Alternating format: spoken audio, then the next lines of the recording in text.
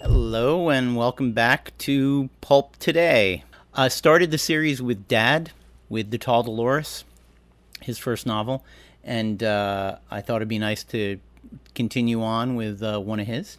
Also thinking about this apocalyptic season we're in, so I decided on something apocalyptic and written by my dad. The novelization of Beneath the Planet of the Apes. This is the first edition, went into a few printings. First thing that comes to mind when you see that cover should be that Charlton Heston did not sign his license release image contract. So what you get instead is Linda Harrison, the producer's girlfriend, and some extras in ape masks. Same thing for number 2, second edition, apes. No actual human actors. I'm surprised James Franciscus wasn't worth throwing a nickel to, but no, apparently not. And I found on eBay years and years later, that book's from 1970, German edition, Rückkehr zum Planet der Affen by Michael Avallone. Once again, no Charlton Heston. He was over this bullshit. What's a novelization? A novelization is when they send you a screenplay for an upcoming movie, and you write a book based on the screenplay. Sometimes you have not seen the movie. That's actually more common than you might think. That's not to be confused with a TV tie-in, which is where you get to see maybe the pilot episode, maybe you read a pilot script episode, and you write a book about the characters. Dad did a bunch of those. Hawaii Five-0, Mannix, and famously The Partridge Family, which sold crazy well. Owning a good royalty on something with Susan Day or David Cassidy's picture on it in the early 70s was a good business. From my library, I noticed the second edition copy that I have is one that Dad signed to me in August 9th, 1980. And it says, O.B. Dave. It's a Star Wars reference. For all lovers of Chewbacca types everywhere. Kerchak.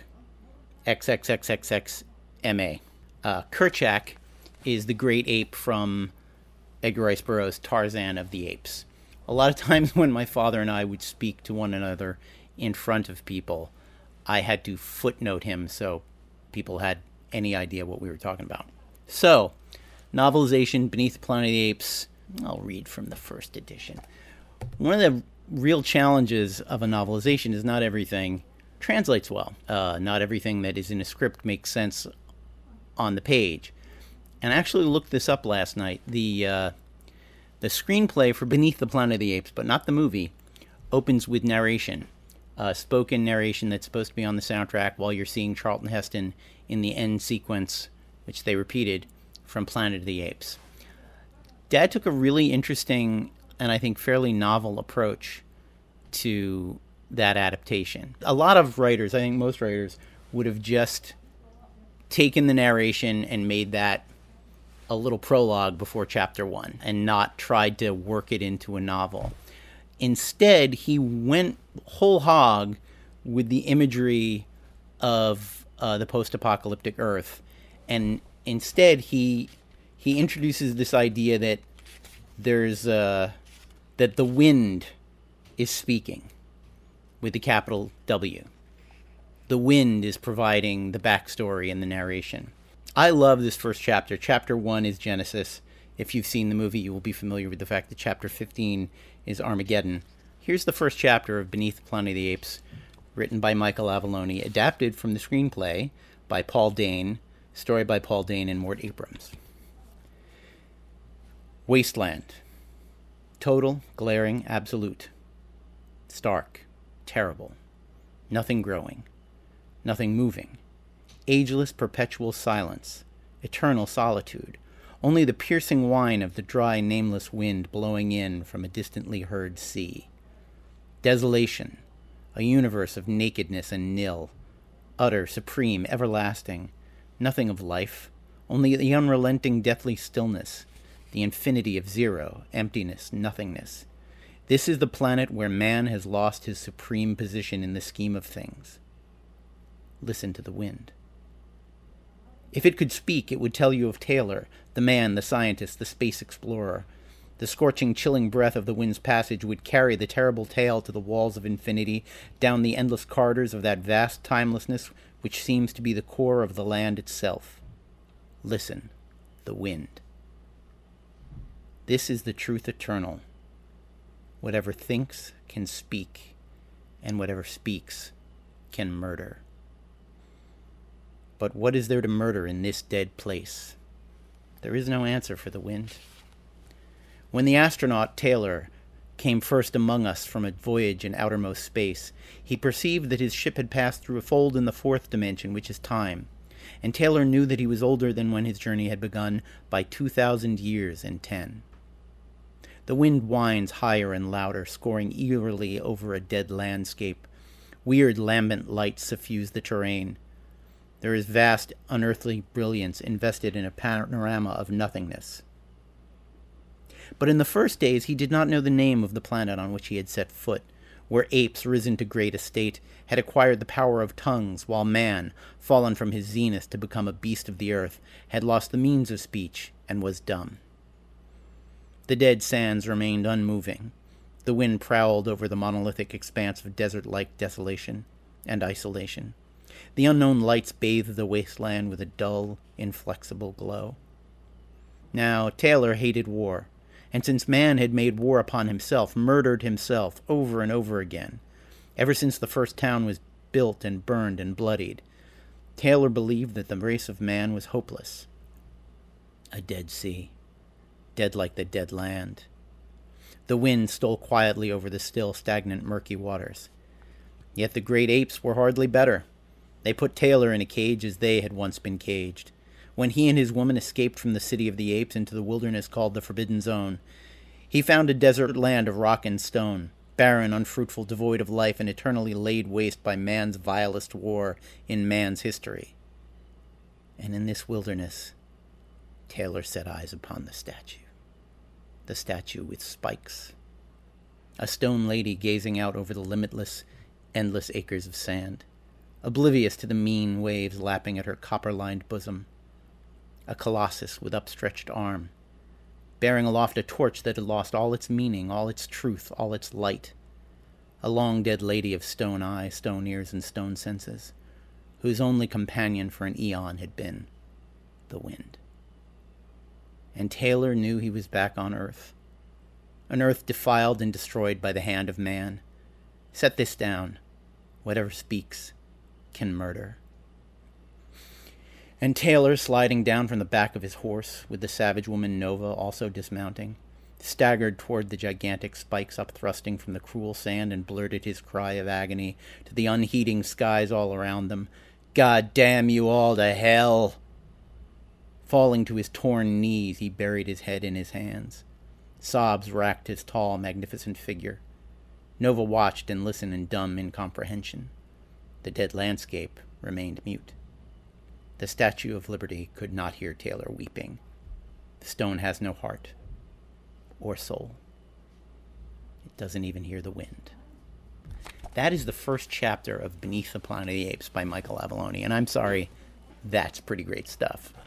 It really creates a mood that I think the movie itself fails kind of completely to create through its entire running time. I remember my father took me to see the movie when I was 5, because that's how old I was when it came out. And I got to tell you, that is not a movie for a 5-year-old. Apes on horseback, it's the mutants with their... It's horrible, and it gave me nightmares. And I was thinking about this recently, and I hadn't thought about this in probably 50 years, literally. I remember after Planet of the Apes, my parents... Beneath the Planet of the Apes, my parents took me to a toy store and bought me a fire truck with little toy soldier firemen. And I remember going home and playing with the truck and still having like flash nightmare imagery from the film. But I'm pretty sure I got that truck probably because I was so upset by the movie and they realized, wow, what were we thinking, taking a kid to something that I can honestly say is the most nihilist big studio franchise movie anyone has made or ever made. And why? Let's do the last chapter because it ties up nicely and it's very short. Some of this narration did actually make it into the final film, read by the amazing Paul Frees, who I will not attempt to imitate. So, Taylor activates the doomsday bomb. In the book, he does it by accident. In the movie, it's intentional. That I don't know at what point in the making of the film that was decided upon. Might have been Charlton Heston giving one last fuck you to the producers.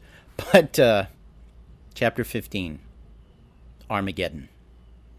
Listen, if you have the ears to hear. The wind is speaking again. The universe at present contains billions upon billions of spiral galaxies. In one of them, 1/3 from the edge, is a medium-sized star. Only a small blackened wisp, if you have the eyes to see it or the heart to care, and one of its satellites, a green and insignificant planet, blank white glaring, is now dead. Silence. There is nothing more. There is nothing left. It is as it was in the beginning. Wasteland. Fantastic stuff. One more very nice story about that. I've met a lot of people over the years who this book meant a lot to them. They got it through, I think it was available through the Scholastic Book Service, so people bought it at school, people from my generation and a little older than my generation. And in 95, I was editing my first feature film as an editor. Director was a nice guy named George Saunders, and he had written the film. And we got to talking and just making conversation. I said, how long have you been writing, George? When did you start writing? And he said, well, this is embarrassing, but I was inspired to become a writer by a book I read when I was a little kid. I mean, it's goofy. It was a novelization of a movie, but it was just written in such a stylistic way, and it really showed me that a writer could have a voice. And I think I kind of saw what was coming, and I said, what was the book, George? And he said, Beneath the Planet of the Apes. And I said, go over to my shelf under the A's, and you'll find a copy of it. And he said, oh, you have it too. You must love it too. And he looked closely at the spine and said, oh, is this a relative of yours? And I said, yeah, a very, very close relative. So that's this week's Pulp Today. I haven't done any on-camera drinking. I even, in honor of Taylor, even though it's not an ANSA mug, it's a NASA mug, I made a very nice coffee and vodka thing that I'm drinking. It's got kind of a mocha thing in it. It's got some Kahlua. It's delicious. I will continue after I wrap this up. But anyway, thanks for coming back. Next time, I'm building up the fortitude to dress myself in a tuxedo so I can read you a little Ian Fleming, maybe. But until then, thanks, and see you next time. For more information, visit pendantaudio.com. Thanks for listening.